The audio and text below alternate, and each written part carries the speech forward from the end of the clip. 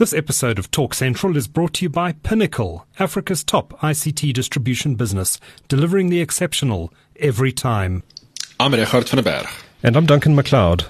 This is Talk Central, episode 224 for the week starting 1 July 2018. Talk Central is brought to you by Tech Central, SA's premier tech news website and podcast network.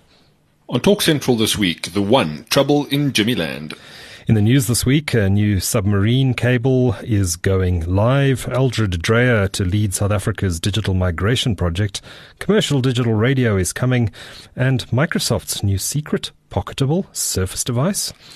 It's Sunday. We're live on live.techcentral.co.za and it's time to talk everything tech.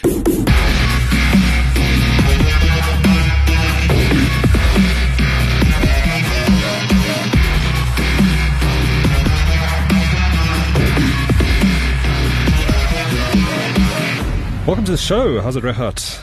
How's it, Duncan? How are you enjoying your weekend so far? Yeah, it's not as productive as what it should be. Weekends aren't meant to be productive. PUBG's still a problem. Yeah, true. Oh, you've been PUBGing again, have you? PUBGing, yeah. It's anything to do when it's cold outside. Yeah. I might join you for a game a bit later, but a post show game. Yeah, that's a good idea. Yeah. You've seen what the weather's going to be doing later this week, by the way. It's going to turn utterly horrific from Tuesday. Yeah, I've seen one report and I tried not to think about it. It's. I think it's already. I would like to Cape Town. think. Yeah. I believe it's quite cold. It's on its way. But yeah. It's on its way, but the colder it gets, I guess, the more PUBG Rehat will play. So what's not to like? I need to get out to my bike. It's not really helping. Yes. My psyche. Yeah. Okay. Cool. Well, I'll jump in a bit later, and we'll see how far we can get. But let's get started with the podcast. We have another video doorbell to give away, courtesy of Ring this week. We gave one away live on the show last week, and I thought it might be a bit fairer this week if we give away the second one to one of our non-live listeners, to one of our podcast listeners. So I thought, let's do it like this. That's a good idea. We'll accept answers from Monday, the 2nd of July. That's tomorrow. Although a lot of people will be listening on Monday. We'll accept answers on Monday, and we'll take the 5th correct answer sent to us on WhatsApp on Monday. So any time after midnight on Monday is fine. And all you need to do is answer this question. Who is the inventor behind the company Ring? And it'll hint it's not too hard to find. Go check out the About section on their website and you'll find his name there. But who is the inventor behind the company Ring? And we'll accept answers on WhatsApp only, please. 071 999 1111. 071 999 1111. And any time from midnight tonight or Monday morning is perfect. Who is the inventor behind the company Ring? And if you get it right and you're the 5th correct answer to our WhatsApp line, we'll be shipping that product off to you, and it looks pretty cool. IP-based. That's an awesome prize. IP-based doorbell offering. It'll allow you to. There's a little app you can check on your computer or your smartphone and see who's at your door, even if you're not home, which is pretty nifty. So it's a great little prize, that courtesy of Ring. I look forward to giving that away to one of our listeners tomorrow. Before we get to our quiz, actually, let's have a look at our WhatsApp messages for this week. If you've got any comments or questions related to the show, you can send us a WhatsApp on 071 999 1111. We do prefer voice notes if you can send us a voice note. But we've got a text message here from Christoph, who says, unfortunately, I cannot do a voice note as I'm down with the flu and have no voice. Well, I hope you get better, Christoph. It's a good excuse for not voice noting us today.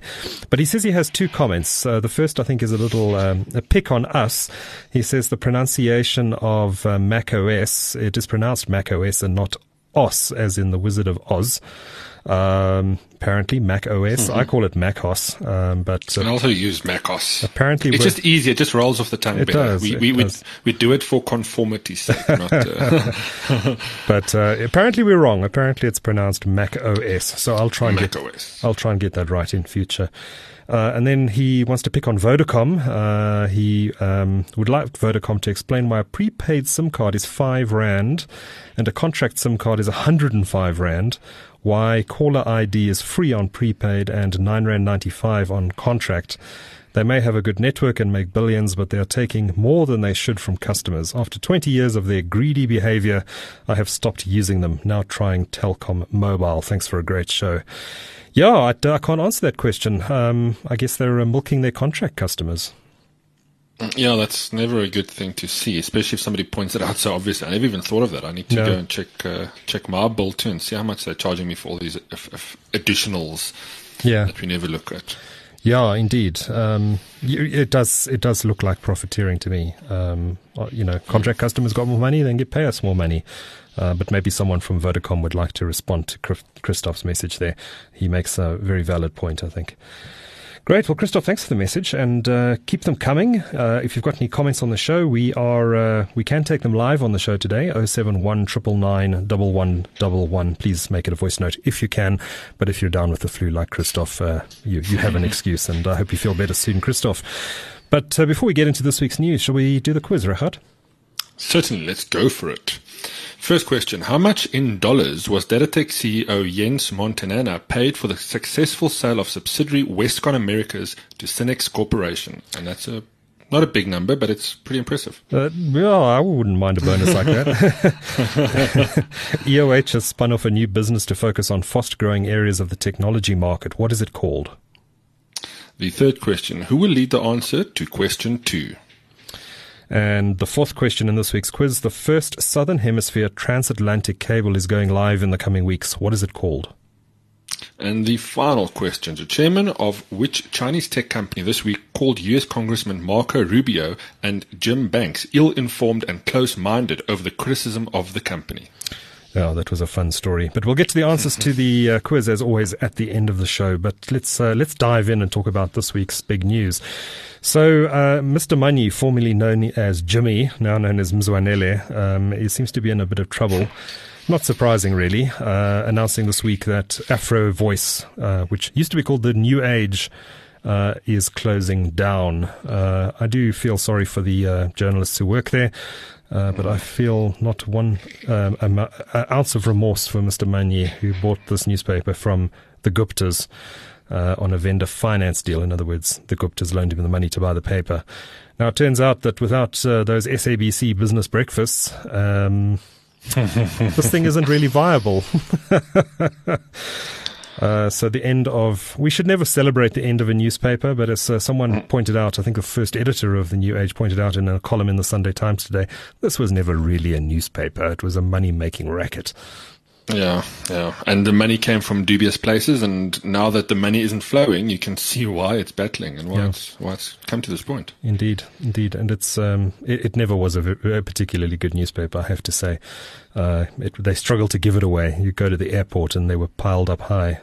Never saw anyone ever actually taking one. But it is sad when a newspaper goes. But in this instance, I'm not going to cry too much over it. Now, one has to wonder whether the television news channel once known as ANN7, now called Afro Worldview, I think, is going to be next, because, of course, MultiChoice has announced that they are terminating the contract with Afro Worldview.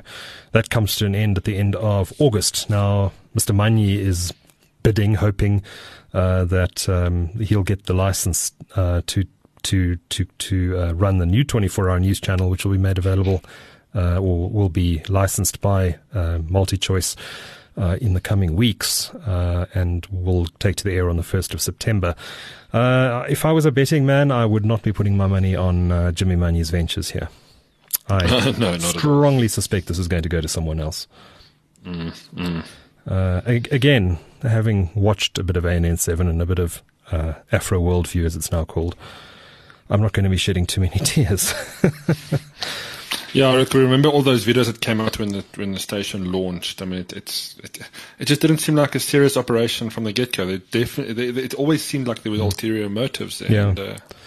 Without a doubt. It was obviously. And Jacob Zuma was very much behind the launch of this thing. If you read the book Indentured, behind the scenes of the launch of Gupta TV, which was my pick a couple of weeks ago, I can highly recommend that book. It gives you a real insight into what this thing was all about. It was about winning dubious government contracts and and they rushed it to air. Atul Gupta rushed it to air, not listening to the professionals that he hired to actually make sure that this thing wasn't an amateur show at launch, and he ignored them, and it was an amateur show at launch. And to be honest, it hasn't gotten a whole lot better since launch. It's I don't know. It's the smallest local news channel on DSTV. ENCA, I think, dominates in that space. The SABC is doing quite well, actually, now that it's been it's under new management. They've lifted their game without a doubt. They've hired some good journalists, on-air presenters for their news 24-hour news channel. So they've lifted their game. So the real battle now seems to be between ENCA and SABC News. It'd be nice to have a strong third player, and we should know quite soon who that third player is going to be. It's going to be a black-owned, black-led news outfit. We know that there are a lot of bidders, including some of the big media companies. That announcement we're expecting well before the end of August. So watch this space. But I think Mr. Mzwanele Manyi is in a spot of bother at the moment, and let me leave it there. Yeah. Let me leave it there. What else is happening this week? We've got a new submarine cable going live soon. I interviewed More bandwidth. Can you believe it? Antonio Nunes is the CEO of a company called Angola Cables. Very interesting company based in Luanda. He was in Johannesburg this week, and I recorded a podcast with him to talk about what they do. They're a big investor in the WAX cable, West African Cable System, which runs between London, I think, and Cape Town. And connects various countries along Africa's west coast. They're a principal investor in that. And they're a company that's owned by all the major telco operators in Angola, and I think the government also has a stake. And they've been working on this new project called SACS, or the South Atlantic Cable System. The cable is now is deployed, and they've just started testing the 4 fiber pairs on the undersea system. It runs from Luanda in Angola across the southern Atlantic Ocean to Fortaleza in Brazil. Fortaleza is where a lot of international cable systems land. It's right up on the the east coast of Brazil. And from there it's going to connect into the Monet cable system, which extends from Sao Paulo in the south of Brazil all the way up to Miami in the United States. And they say this new cable system, the SACS cable system, is going to offer the lowest latency between Africa, including South Africa, and the United States, which of course is the epicenter of the global internet. It's just more bandwidth and lower latencies, which is good specifically for gamers and people working in financial services, that sort of thing, stockbrokers, stock traders, other industries, similar industries. They've deployed the cable, and they say it's going to be live around September. It's got a design capacity of 40 terabits per second. Wow. That's using... Do you think they'll sell a package like that with that as a cap? It's they're only lighting, I think, 1 fiber pair for now. It could be 2. I'm trying to remember what he told me. I think it's 1 fiber pair for now. And they're using something called 100G technology, which is the type of wavelength technology they use. It's a technology called dense wave division multiplexing, which is a bit of a mouthful. But basically, it's a clever way of compressing data across fiber optic cables. And they're deploying 100G technology, which is the latest, pretty much the latest and greatest technology that you can use on these systems. But they are ready for 400 gigabit per second technology when it comes. So that, I presume, would increase the capacity of the system fourfold. So from 40 terabits now to 160 terabits per second on 400G technology. So yeah, you're right, Regardt. There is literally and this is a technical term, a cuck ton of bandwidth coming our way. Also things like, it's also great for stuff like redundancy. These cables do go down. Yeah. Remember back in the day when we only had one and it went down, the entire South Africa suffered. Yes. So, I just love the idea that we're just getting more, fiber connectivity or connectivity out from this continent to the rest of the world. Yeah, I remember when CCOM launched back, I think it was in 2009 to 2010, somewhere around there, and their bandwidth was so much cheaper that all the ISPs, I think MWeb was the first to cut across, and they then used Seacom as the basis for launching uncapped ADSL in South Africa, and then the rest of the market followed. Yeah. Remember that? But a lot of ISPs were only on Seacom. They didn't have any backup on the West Coast, on Sat3, because the Sat3 bandwidth was so expensive. And so when someone in the Middle East put a ship's anchor through the cable and the system went down, you were offline. That was it. There was no backup. Luckily, that situation changed quite quickly, I think, with the launch of WAX on the West Coast, and also Sat3 prices came down. And now if there's an anchor through Seacom, it doesn't affect us too badly anymore. Yeah, for sure. I mean, and the fact that this is all new technology, all of these cables, even Seacom, that's been up for a number of years now. I mean, this is not old copper stuff that we're dealing with. This is high speed, high throughput, high capacity cables. Yeah. And it's just ultimately allowing us to just to do so much more with the internet, and pricing is obviously a big, nice benefit to that. I just love the fact that we've got more broadband coming to us. And the more cables there are, the more ISPs are able to negotiate pricing, and the more our broadband prices to the end user should come down. But you're right. There's so many new cables. We've got the ACE cable, which is coming down to South Africa. I'm not quite sure what the timing of that is. I think MTN is involved in bringing that down to Cape Town. That's a cable system that currently terminates, I think, somewhere in the West Africa. I think Nigeria. ACE cable. I think Orange is behind that, if I'm not mistaken. So we've got WAX, we've got Sat3. Sat3 is probably going to be reaching the end of its life in the not too distant future. Much smaller capacity cable, but we've got these two high capacity cables. Plus, we've got the new SAX cable coming on board, and there are two other cables that are going to be if they get off the ground. There's the SAX cable, South Atlantic Express, and there is the Seaborne Networks cable called SABRE, which stands for SA Brazil, and that's also due to come online, I think, in the next 18 months or so. So 3 potential subsea cables across the South Atlantic, whereas until now there's been none. Maybe it's time for more cables on the East Coast. The East Coast, which is where it really started with Seacom. We've got the Easy cable, of course, that runs along the East Coast now as well. There's the Teams cable, but that doesn't come down to South Africa. That's the East Africa Marine System cable. And I know there are a whole bunch of cables that have been deployed and are in the process of being deployed to connect all the Indian Ocean islands like Mauritius and Seychelles and all those sort of things. So there's a lot of investment, a lot of activity, and at the end of the day, it's only good news for us internet users down here at the southern tip of Africa. Oh, definitely. But I have to ask a question. I mean, what I would be worried if I was a player selling bandwidth, because it just seems like where are you going to make the money in a few years when bandwidth, when there's so many options for you to get bandwidth, and it's going to be a price game, right? It is a price game. And I suppose at the end of the day, these companies are expecting an explosion in demand for internet, for data. And, they argue that we're just at the beginning of this now, and that there is going to be a massive explosion. And certainly if you look at the African continent, a lot of people access via mobile. A lot of people are on small data bundles. The majority of people are not consuming video content like Netflix. There's a huge pent up demand out there, and I think they're right. I think the demand is just going to keep leaping up.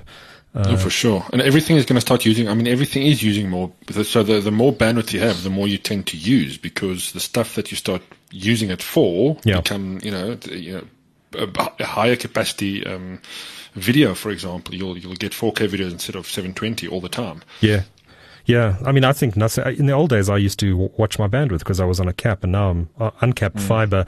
I don't actually care. I just, if I'm sitting in front of the TV, I'm too lazy to try and find the DSTV remote. I'll just fire up DSTV now and stream that instead, because I actually don't care how much bandwidth I'm using.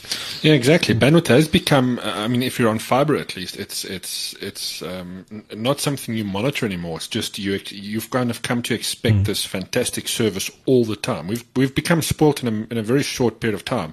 But I think it's been deserving and a long time coming for South Africans. But it's what the internet should be at the end of the day. Oh, yeah. I don't know if it can ever really be done on mobile because of the spectrum constraints. But in fixed lines, for many years, in many decades in developed markets, uncapped is the model. It was just here in South Africa where we had a monopoly in Telkom, and then the market slowly started to open. That capped bandwidth was the order of the day. Do you remember, Regardt, when ADSL was launched in South Africa in 2003? I don't know if I remember very well. Couldn't wait. So you were a subscriber from day one, were you? No, not from day one. I was, not from day one, but I was a eager participant to try and get it as soon as I could. Yeah.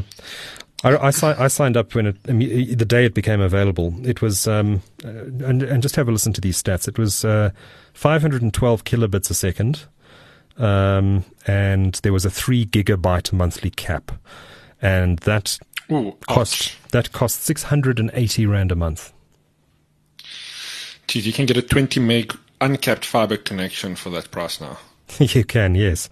So we've come a very, very long way in 15 years. So it was only 15 years ago that they launched ADSL in South Africa, and now we're sitting on certainly in the big cities, we're sitting on 100 meg, 200 meg fiber. That's crazy. So we've and paying probably the same as what we paid in real terms if you factor in inflation. Paying the same, if not less, than what we were paying for that 3 gigabyte cap. 512 kilobit per second ADSL back in 2003. I mean, if I look at current fiber prices, I don't think it's too far out of whack. I mean, I wouldn't really expect to be paying, for argument's sake, less than $800 for a 50 meg connection. I feel that value is kind of there, especially if you're looking at an uncapped connection. Yes, it would be nice to get a cheaper, subscription, but it just seems like, we are getting decent value for money when it comes to fiber. Yeah, it's not bad. I think you can probably get these sort of connections in some markets like Europe cheaper, but, for sure. But it's a different environment. I would love to get it cheaper. It's a different environment. I mean, there's very, very high density cities, lots of blocks of flats, people living on top of each other, so it's easier to deploy fiber, less costly per user per house to deploy fiber in some of those markets. But prices. I mean, it's not for. Sorry, go for it. I was just saying price. Sorry, Regardt, you go.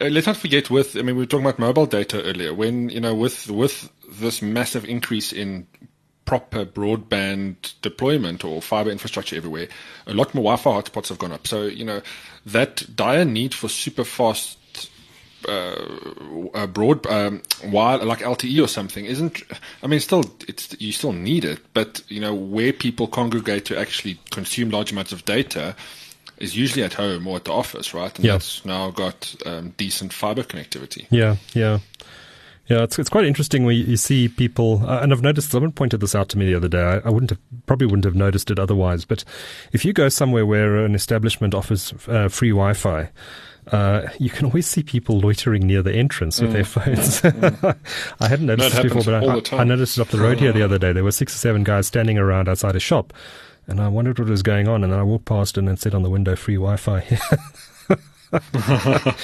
No, it's fantastic. I mean, if they've got an uncapped connection, why not share that love?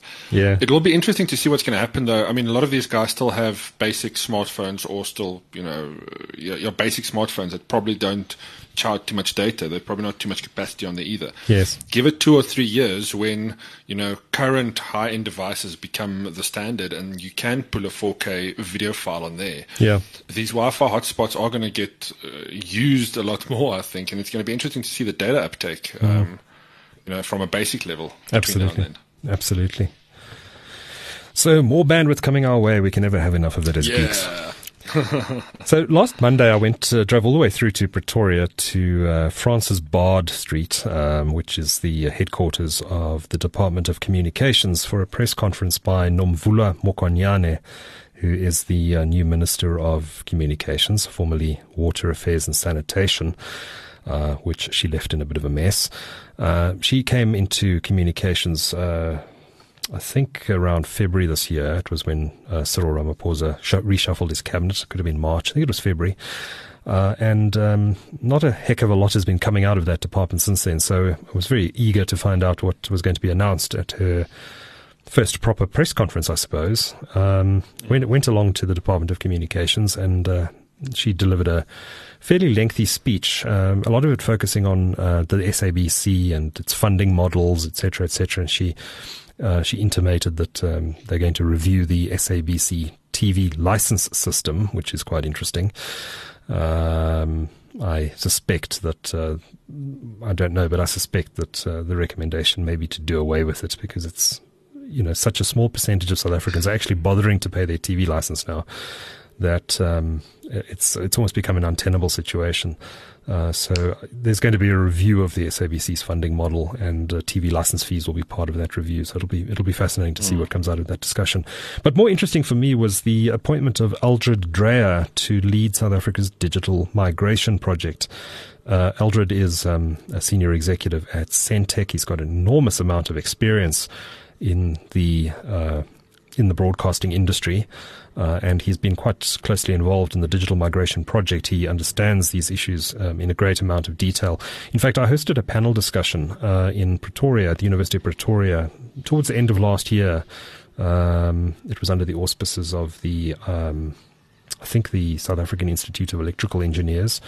And Aldred was one of the presenters there. And he knows what he's talking about. And he's connected. He knows the guys in the space. So I think generally a very good appointment. What was a bit lacking from Nomvula Mokanyane's presentation was any sort of real detail on exactly how the digital migration project, which we all know is very much delayed, many years behind schedule, about how exactly that's going to be fast-tracked. But she's still talking about getting the project finished by next year, which seems a bit hopeful to me. It seems very hopeful to me. But Aldred Dreyer is a good guy, and I think it's a good appointment. And I wish him all the best of luck in trying to get this project back on track. I think he's going to need every bit of luck he can get dealing with the politicians and overcoming the mess that this project has become. But it's nice to see someone competent being appointed to lead this process. And all the best of luck to him. Yeah, we certainly do need more of this type of leadership. I think we're going to take a quick break, Regardt. For our live listeners, we'll be back in a moment. For our podcast listeners, we'll be back after these messages. Are you a search engine? Because you found me. I feel we have a strong connection. Well, you're pretty fly for a Wi-Fi. Should we drop it like a hotspot and head back to yours so we can show Max and snuggle? Let's get giga with it. But I don't have fiber. Don't get caught in 50 shades of delay. Broadband your horizons and switch to Vox's super fast, super reliable fiber network. Experience the momentum. Connect your world. Visit us at vox.co.za/fiber. Bitco is revolutionizing the way businesses connect. We're taking on your connectivity challenges and shooting our high-speed fiber internet across the country. Not just for some, but for everyone. Fiber is not a luxury, but a necessity.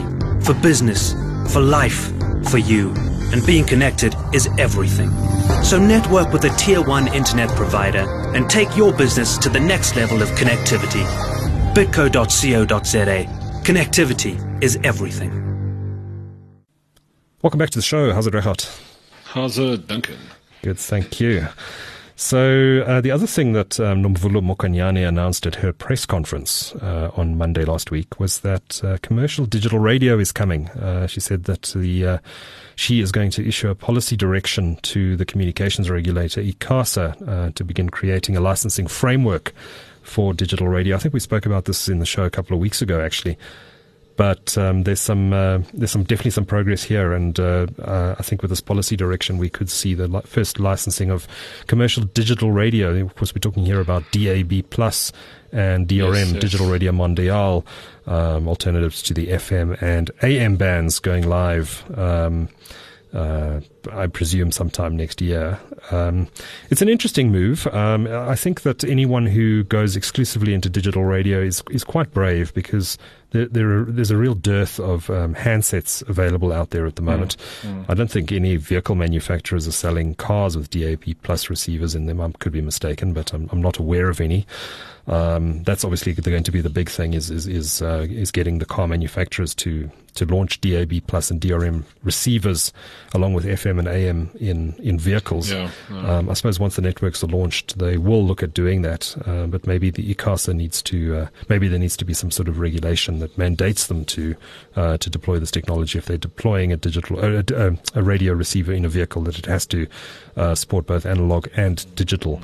Can't obviously do away with analog because a lot of radio stations are sitting on the FM band.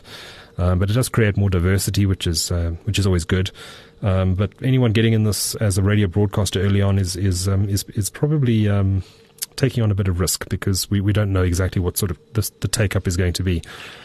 And we need to... And also... Yeah. Sorry, go for it. Sorry. And also, I mean, digital, online radio or just that whole side of it has kind of leapfrogged the technology in many ways too. A lot of guys are spending their effort now on digital radio because you can just reach everybody, right? I mean, yes, digital broadcast does have a place, and obviously it's a better version of a FM type model. But yeah, online streaming is I think that's where people are going to spend their money rather than trying to do digital radio terrestrially. Yeah, you do have to wonder whether this is coming to market a bit late. I would expect that most people will just be streaming audio for internet in a few years' time. But with apps like TuneIn Radio, I mean, yeah. You can get every radio station in the world. I even stream local radio stations on there when I need to from time to time. Yeah. I tend to do it when I'm out of the city and I want a news bulletin. I'll just fire up my smartphone and listen to a Gauteng station to get a news update, for example, if I'm in the middle of the Karoo. It's very convenient for that. There's probably a space for digital radio, but I think that broadcasters should be cautioned not to get too excited about it as an alternative just yet. Not until those receivers are in the market, and that's going to take many years to really take off. But it's coming, and it's exciting. I'm not saying we shouldn't do it as a country. I think we should. And many markets around the world have launched digital radio. I think the UK has done it. They did it a long time ago, and I think FM is still bigger than digital in the UK. One of the Scandinavian countries, I forget which one, it might be Norway, has switched off FM now. They were one of the first. But I don't think we're going to switch off FM radio in South Africa for many, many years to come. I would imagine at least 20 years before FM is considered over as a technology. And it doesn't really matter that much, because there isn't huge pressure from mobile operators, for example, to use that spectrum that the FM broadcasters are using. It's not as if it's been designated anywhere in the world for mobile broadband, whereas the TV broadcasters are sitting on very valuable spectrum in the 700 and 800 megahertz bands, which is why we're doing digital migration, or allegedly doing digital migration, because we need to. The broadcasters need to get out of that spectrum, but there's no pressing need to get out of the FM band. So I don't see it any need to switch it off. It's probably not desirable to switch it off. So many South Africans, of course, consume radio content through their cell phone. It's arguably the biggest way that people listen to radio in this country is through cheap handsets, and you can't switch it off. Those guys are not going to be upgrading anytime soon to cell phones that have DAB plus receivers in them. I think there's even more people still using just plain old battery powered radios. Yeah, those things last forever. Forever, yeah. But it does increase diversity, and that's a good thing, particularly in markets, as the Minister pointed out, in places like Gauteng, where the FM band is actually full. They can't license any more broadcasters. Yeah. Although I'm always amazed by that, because you travel to the States and you listen to the FM band there, and there are so many channels on the FM band that it seems to be almost infinite compared to what we get here in Gauteng. So I do wonder whether the FM band is being used as efficiently as it could be. Yeah, or maybe the broadcasters don't all. Yeah, if they're not broadcasting on exactly that frequency, and if there's a bit of overlap, I guess. I mean, I've often, when I tune the old radio, the bedside radio, you can't move it an inch without flipping over to another channel. Especially between those big bands. Yeah. So, digital radio, look forward to seeing who's licensed there and what it's going to look like. I imagine that the guys who get into this first are not going to be spending millions like FM broadcasters do, building massive studios and that sort of thing. I think they're going to have to take a more of a low-cost approach to it. And again, I think I mentioned this in a previous show, there's an opportunity for podcasters like us to supply content to these channels. Because they're going to be looking for content, and so there is an opportunity there as well, which I'm very keenly aware of. So we'll see we'll see if there are opportunities to possibly syndicate some of our content once some of these channels go live. Tech Central FM coming to you, radio. And then the last item of news this week, Rechard, is something you wanted to chat to. There's a new top secret Surface gadget coming from Microsoft. I've looked at very secret. I've looked at the pictures and it looks very sexy. What is it? What are they doing exactly? So, I mean, we know Microsoft completely missed the mobile device game. I mean, and they tried to get in there and they had a few good ideas early on, but nothing came to fruition. I mean, we were before the show speaking briefly about the Pocket PCs. I mean, those devices were incredible when they launched. We didn't have too much use for them because those apps were still pretty, the software was pretty limiting. But I mean, the fact that you had a full screen device in your hands, I mean, you played with that, right? It was way ahead of its time. It was a great little device. And we just didn't have the internet to support it. I mean, we didn't have the websites to support it. So it was pretty limited to, you could use some Office apps and that was really it. But since then, obviously, Microsoft has been really focusing on the Surface technology, or what they call Surface. We've seen a few really interesting iterations there. Yeah. But again, nothing that came to market. I mean, remember that big table? I thought, wow, I want one of those in my house. You can do so much with a Surface table. Again, it's not commercially viable. Now, today, what we've started seeing is patent reports that indicate a dual-screen pocketable device that Microsoft might be developing. Now, if you look at the photographs that's been floating around the internet, I mean, this looks like a little physical moleskin book almost that you can flip closed. And when you open it, you've got a screen on either end. It's a dual-screen little device, and you can take it apart as well, right? You can separate it and have like a slate type thing, and then have the keyboard on the other side. Or when you open it flat, it's a full screen device. Also comes with a pen. It'll probably be an accessory. But what we know from technology like this is if the battery life is good, the screen quality is great, and most importantly, the operating system does what it needs to do, this could be a pretty interesting device. Now, again, Microsoft did mess up the mobile part of their technology innovation many years ago. If they get this right, I think they could really disrupt personal technology in a way. Sorry, because we've all come to become used to the cell phone form factor. It's kind of reached its peak in terms of what it is in its current form. This has got the potential to kind of take it to that sci-fi level, that digital e-reader that everybody carries with them, that's also a phone, that's also a sketch pad. Yeah. Similar to what the iPad did for mobile computing in that way, but this is going to be a PC more than a mobile device. Microsoft has also been said to be I'm just looking for to look at Qualcomm process. No, sorry, not Qualcomm processors.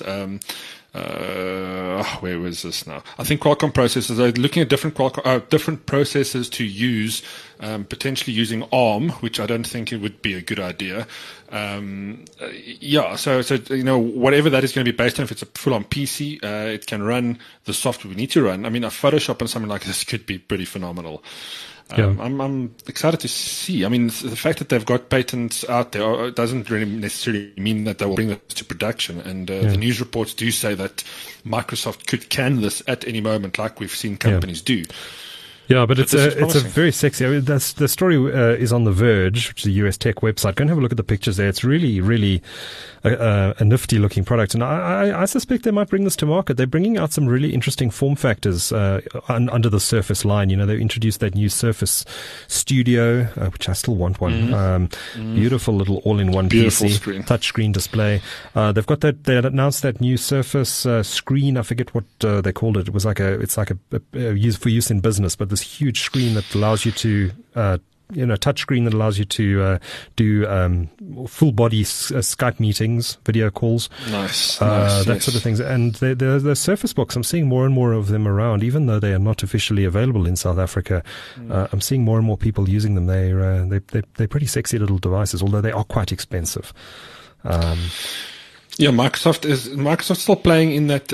I mean, they need to keep it expensive. I don't think this tech is very. They don't have the volume to bring down the pricing. Yeah. But at least they're playing and they're creating interesting new technology that potentially is disruptive. I mean, it just takes one of these things. Unlike, and I'm saying this jokingly, unlike Google Glass, it just takes one of these things to catch on, and it could be a massive thing, and everybody wants to go for it, like the iPhone did, not like Google Glass did.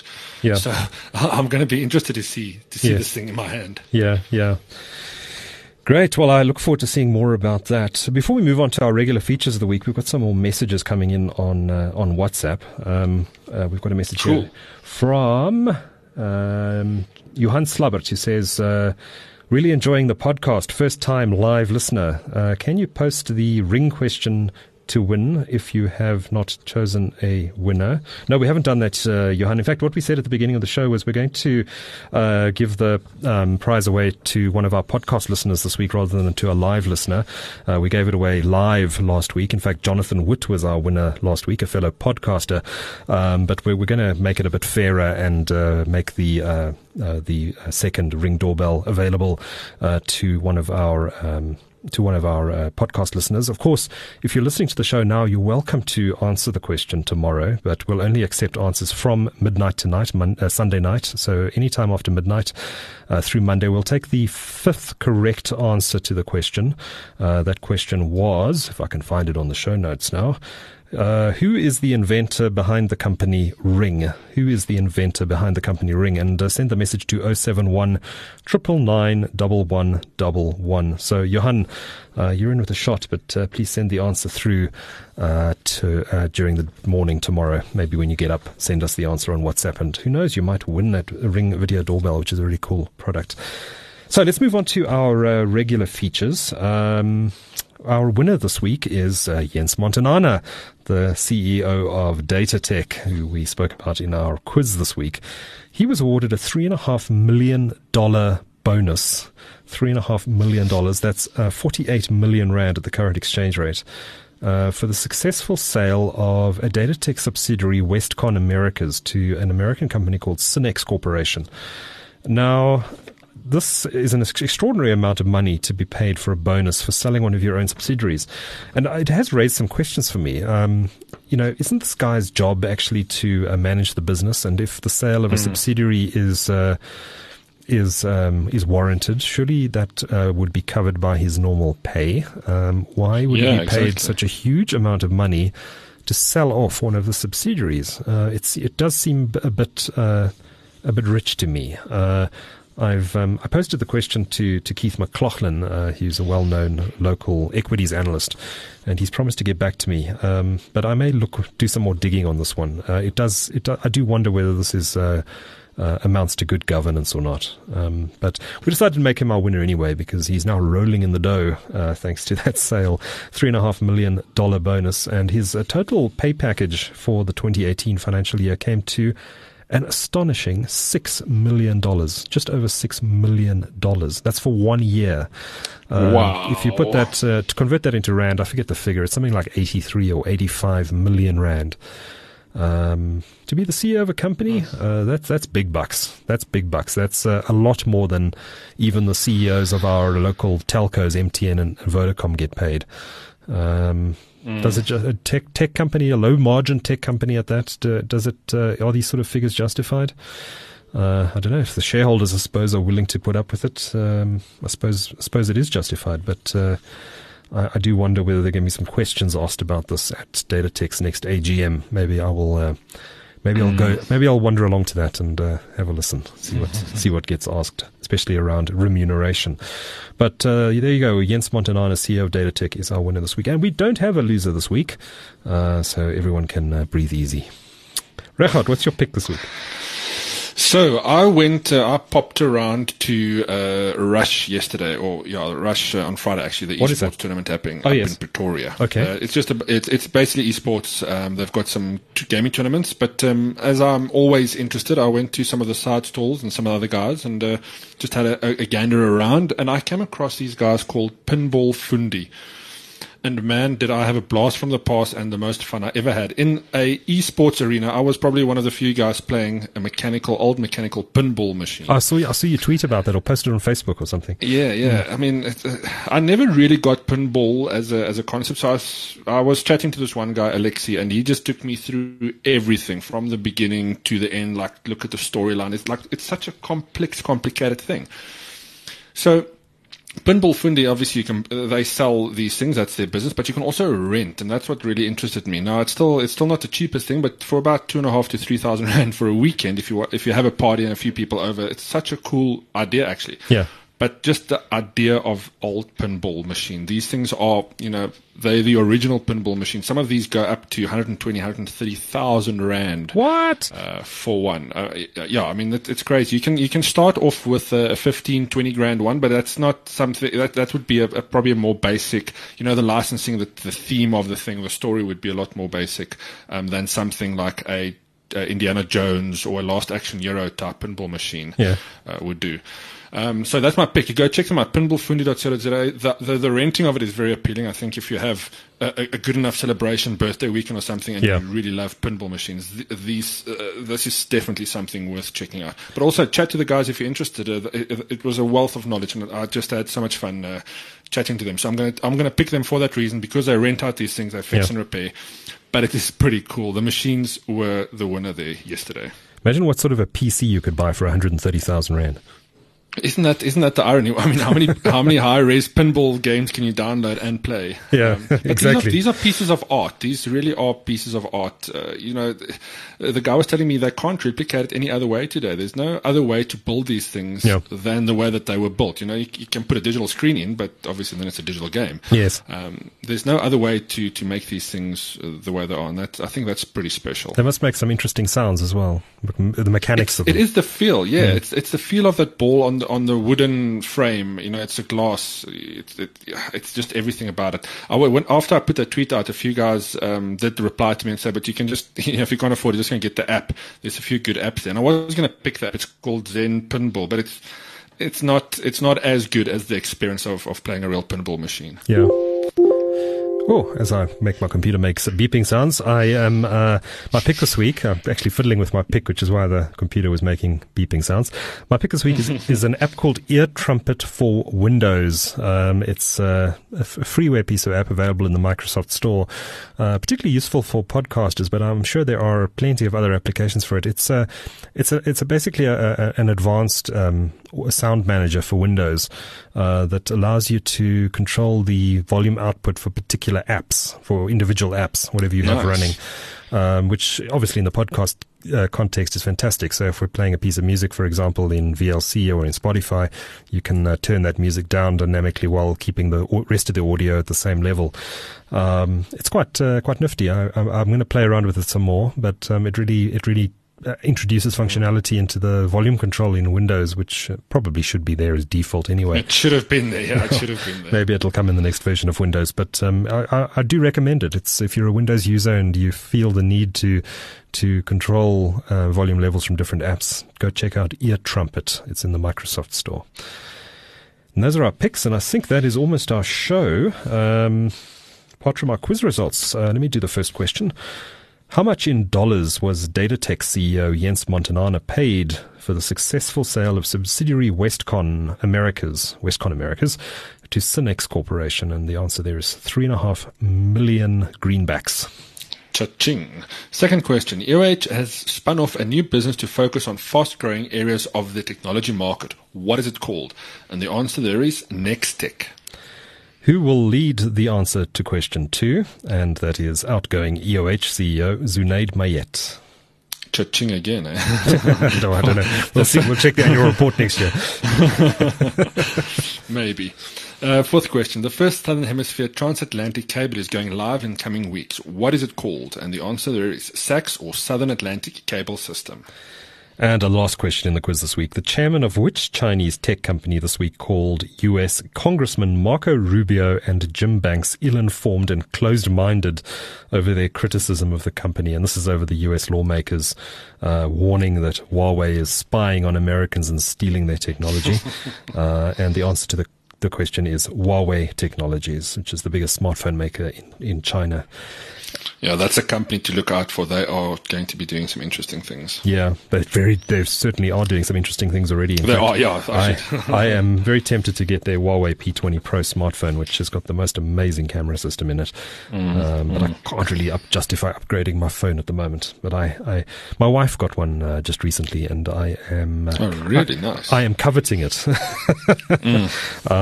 But I'll probably wait for next year, see what early next year, because of course Mobile World Congress is only only 6-7 months away, and we'll have. Again, we haven't even finished this one, Duncan. Can we have a breather? We've got the Pixel 3 coming. We've got the Note 9 coming. We've got whatever Sony's going to be announcing, and then I hope they do something much better this year. I'm looking forward to improvement from their side, from Sony's side. Yeah, they have fallen in behind a bit. I was playing with their Sony Xperia XZ2 Premium phone, which is quite nice, a bit heavy, but I just got the feeling, these guys are not quite at the cutting edge anymore.